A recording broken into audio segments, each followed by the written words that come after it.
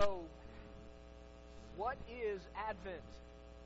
Why do we celebrate Advent? Why is Advent so important? Well, I'll tell you, in Latin, the word Advent means literally coming. It means coming. And when we talk about Advent, and when we celebrate it, we celebrate it typically the 4 Sundays leading up to Christmas. And we do that because it's a time for the church, the global church, worldwide, to all collectively study and remember the promise that God gave when He said that He would send His Son, that God would come to earth, and that He would establish His kingdom. And so when we celebrate Advent, it's more than lighting a candle. It's actually a time of remembrance. It's a time that we remember that we serve a God that always keeps His promises, that we serve a God that indeed kept His promise and did send His Son. His Son is everything that He promised He would be and more, and also that His Son is returning. And so we're here to celebrate the first Advent. That's what Christmas is about, the coming of Christ in His birth. But we're also here to look forward to the second Advent, when Jesus returns and makes all things new. Amen? That's what it's about. That's what it's about. So, let's dive in with both feet, if you don't mind. Grab a Bible. Isaiah chapter 9, verse 6. Isaiah chapter 9, starting in verse 6. We are going to study what Advent is all about, and why Christmas is important. Why Christmas is important. And so, here we go. Isaiah chapter 9. Isaiah chapter 9, starting in verse 6. And while you turn there, I want to give you some background. And when I say background, I mean the way background, okay? This is as far back as you need to go, probably. You remember a guy named Joseph? You remember that guy? There's Joseph, and he had all the brothers, and the brothers were jealous of Joseph because Joseph was his father's favorite, had that beautiful coat of many colors, and remember his brothers were jealous, and so they threw him into a pit, and eventually he was sold into slavery, and then he was, went to Potiphar's house, and he rose up in rank, and then he got thrown into prison because she lied about him, and then he rose up in rank in prison. Next thing you know, he's working for Pharaoh. He rises up in rank with Pharaoh. He puts him in basically his second command of all the kingdom. You remember the great famine comes, and his family has nothing to eat. And so they go to Egypt looking for food, and Joseph reveals himself, and eventually his entire family, he sends his brothers back, grab my father, grab my younger brother, whole family moves to Egypt, where they live like royalty. And the Bible says literally that they multiplied. I mean, they multiplied. The Israelites just began to spread in wealth and prosperity and kind of take over Egypt. And Pharaoh was always good to him until he died. And then a new king took over. And that new king saw the Israelites as a threat, right? So what did he do? He worked them harshly, and he enslaved them. And so God, because His people were enslaved, He heard their cries, and He sent a deliverer. He sent Moses to be their deliverer. And Moses led them out of Egypt, and they crossed the Red Sea on dry ground, and they entered into the desert. And then you'll remember, because of their lack of faith, they had to wander in the desert for 40 years. And then Joshua led them into the Promised Land. And they received the great promise of God, this land flowing with milk and honey, and it was all theirs. But it wasn't enough. They wanted to be like the nations around them, and so they asked for a king, and they got Saul. After Saul, God raised up a king after His own heart, David. And after David, we have Solomon, who was the wisest man in all of the world, except when it came to women. And the kingdom was divided. And it's to this divided kingdom that, get this, is about to find themselves enslaved again. Within 100 years of the text we're about to read, Israel will be an enslaved nation again. A people that are bound again. And it's to these people that Isaiah writes, basically, have hope. Have hope. A Savior is coming. There is one that is coming. There's hope on the horizon. Listen to his words, Isaiah chapter 9, starting in verse 6. For unto us a child is born. You could read that. For to us a child will be born. He says, to us a son is given. Again, to us a son will be given. And we can translate it that way because of this next phrase. And the government will be on His shoulders, and He will be called Wonderful Counselor, Mighty God, Everlasting everlasting Father, Prince of Peace, of the increase of His government, that's of His kingdom, of His reign and peace. Get this, there will be no end. There will be no end. And so this morning, as we begin our Advent season, as we begin this time that we rejoice in the fulfilled promise of God, I thought we would start with that promise in Isaiah. And let's look, I've just got 4 truths to share with you about the promise that God made and why that promise is a big deal for us. Okay, here's the first. I want you to see as we study this promise, we find that Christ is the wonderful counselor. Christ is the wonderful counselor. There in verse 6, for unto us a child is born, to us a son is given, and the government will be on his shoulders, and he will be called Wonderful Counselor. Wonderful Counselor. I want you to write this down under that first point. Ready? In the first person, I want you to write this down. I can turn to Christ with all of my problems. I can turn to Christ with all of my problems. That's God's promise. It says He will be He will be the wonderful counselor. Now hear me, as pastors on staff, we provide a lot of counseling. Alan actually has a degree in biblical counseling, biblical counseling. And as pastors on staff, we provide all kinds of counseling. We do premarital counseling. You know, you remember what that was like when you were young and stupid and in love, right? Oh, it's okay. We have 2 pennies. Let's get married. And you got to look at those young and love people and go, listen, you can't pay rent with 2 pennies, okay? All right, let's talk. And so we do the premarital counseling, but we also do, and a big part of what we do, we call crisis counseling. That just means that some kind of crisis has arisen in the life of the family members of our church, and so we sit down with them in the midst of the storm, and we try to help them just navigate through just that tough part. And it's usually 1 or 2 or 3 sessions. It's not much more than that. Anything long-term, we refer them out to some people that can help them long-term get back on track. But that crisis counseling, man, it can have to do with marriage problems. It can have to do with finances. It can have to do with spiritual problems. We provide counseling. It's a big part of our job. Some weeks it's way larger than other weeks. There are weeks that when my door is open or my door is shut, it's not because I'm studying, it's because I'm meeting with somebody, and I'm wishing I could study. Those things happen. I mean, it just happens. There'll be a week where we counsel with nobody, and then a week where we've got 4 people that it's all emergency. But here's the deal that we would tell you as a staff, because we try to be honest. There is nothing wonderful about our counsel. In fact, if we were going to put a sign or a slogan attached to our counsel, it would be limited counsel. Right? We're the limited counselors. That's who we are. And the reason why is there's no possible way for us to identify with every situation of life that you're going through. There's just absolutely no way. We can't understand every hurt or pain that you have. We haven't always walked through the trouble or the trial that you're currently walking through. But you know what? Hear me today. There is one who can. There's one who has, and his name is Jesus, and he is the promised Savior. What did God say to Moses? Remember, he's calling Moses to himself. He's saying, Moses, I want you to go to Pharaoh. And he says something very specific about his people. He says, listen, Moses, I have heard the cry of my people. He says, Moses, I know my people's pain. And that's the great truth. And the same is true about Jesus. When God sent Jesus, he sent us one that knows his people's pain. And he's a wonderful counselor. That's what Scripture says. And that's not just a promise to the Israelites. God didn't just know what was going on with the Israelites.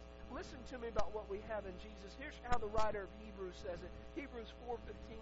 He says, for we do not have a high priest who is unable to sympathize.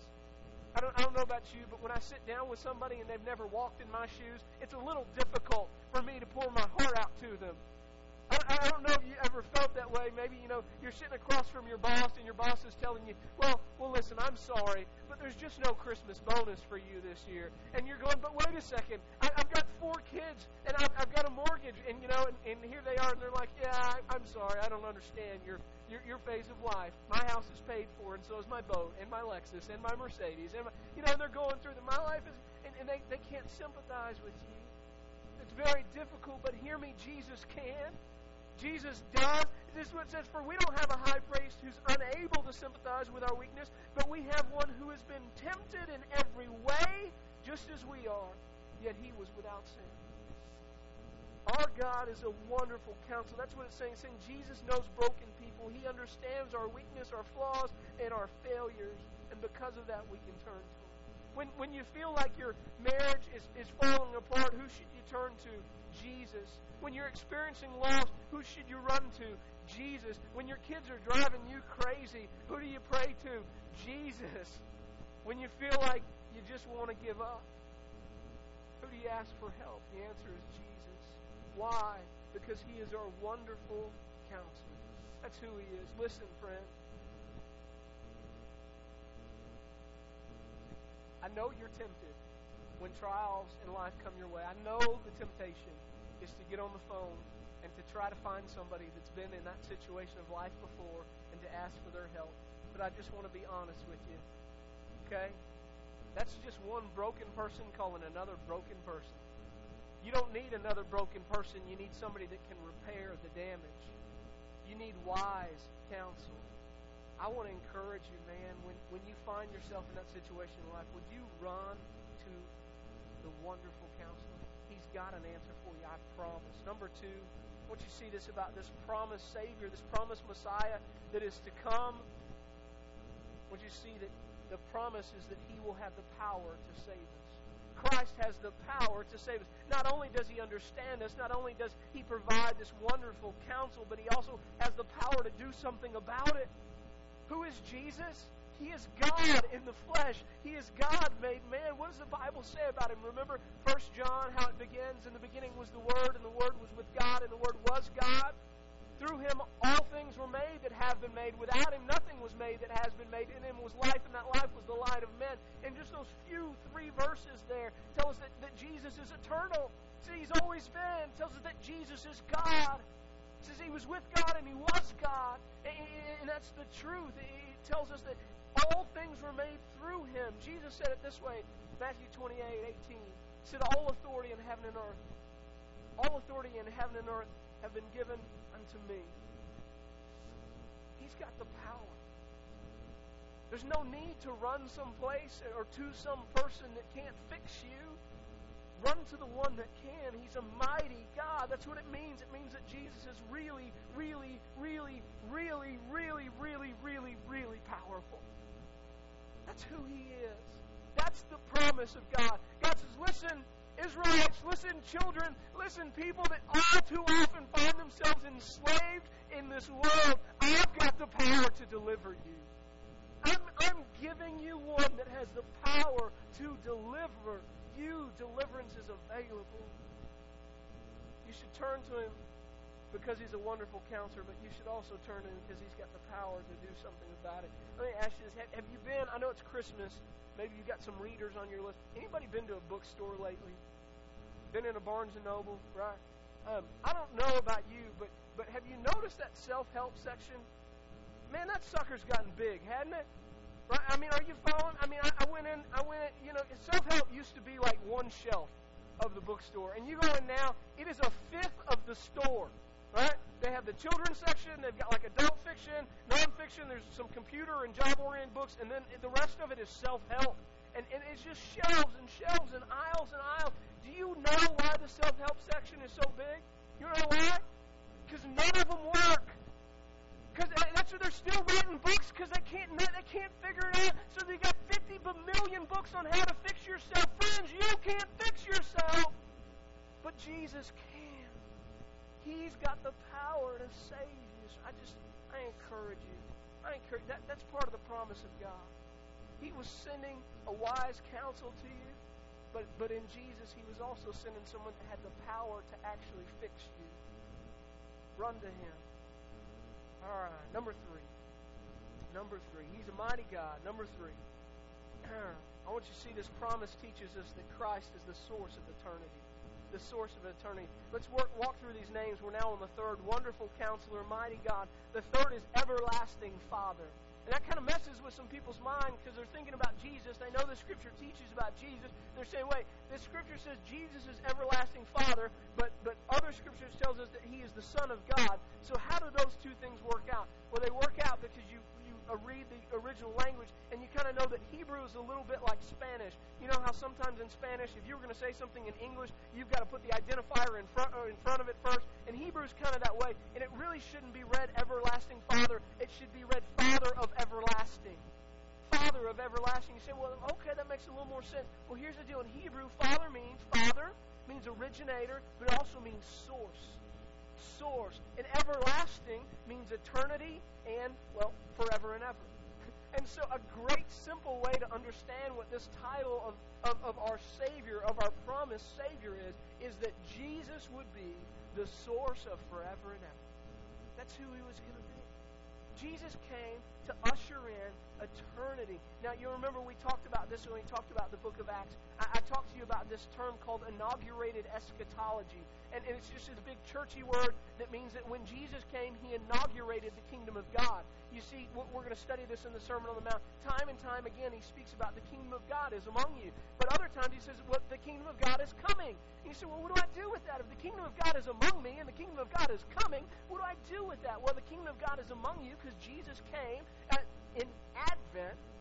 Jesus came and fulfilled the promise of God, and at that point when He came, He inaugurated this new kingdom. And what does Isaiah say about it? In verse 7, he says, of the increase of His kingdom, of His government and peace, there will be no end. And so His kingdom has begun, but it hasn't been consummated yet. It's going to consummate with the second advent, with His second coming.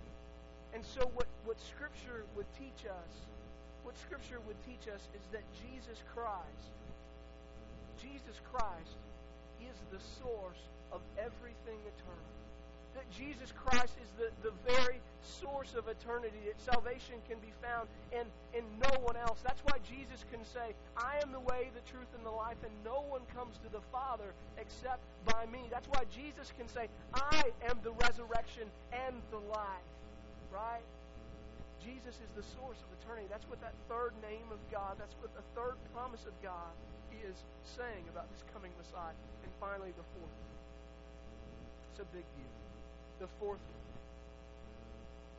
This fourth title of God, Prince of Peace, tells us that without Christ, we're incomplete.